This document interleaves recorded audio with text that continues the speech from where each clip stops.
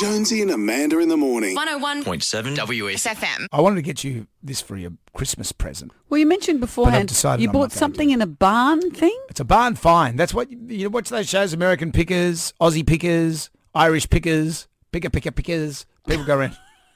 Nose pickers. People just go around finding other people's stuff. In barns. And then it's not necessarily in a barn, but it's in a garage. Right. You might find something really cool and then you sell it online and you make a ton of money. So whose barn have you been in and what did you find? I was in one of my mum's neighbour's barns. I was just walking past it. If by barn I mean garage and unit. Right. And I was looking at it and I said, what's that? It's a medical examination table. Oh. What do you mean, oh? Who wants that? Well, it's good because it's, the old school For ones. starters, was she giving it away or selling it, or did you just walk through her furniture? We had a bit of, no, I was walking through and I said, and she is a collector of great barn finds like me. That's what we're not hoarders, we're collectors. Right. And I said, wow, that's great. She said, well, actually, I've got no space for it. And I said, do you want some money? She said, no, you can have it. I went, whoa. So it's a medical table? Yeah, it's not like an operating table. It's a medical examination table. You remember when you were a kid, little Amanda sitting in a singlet and her underpants on the thing getting your influenza shot? It's one of those. You go and see the GP. It's not like he operated on anyone. It's not like Jack Kevorkian's one.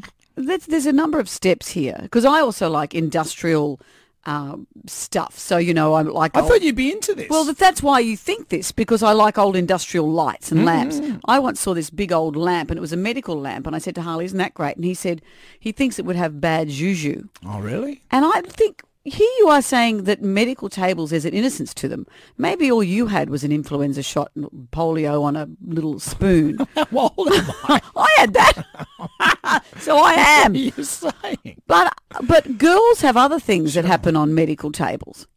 Oh, well. Just because these things haven't happened to you doesn't mean that the table is free of stuff. Do you have to give me the big cold spoon? Well... Ironically, I got that on the table.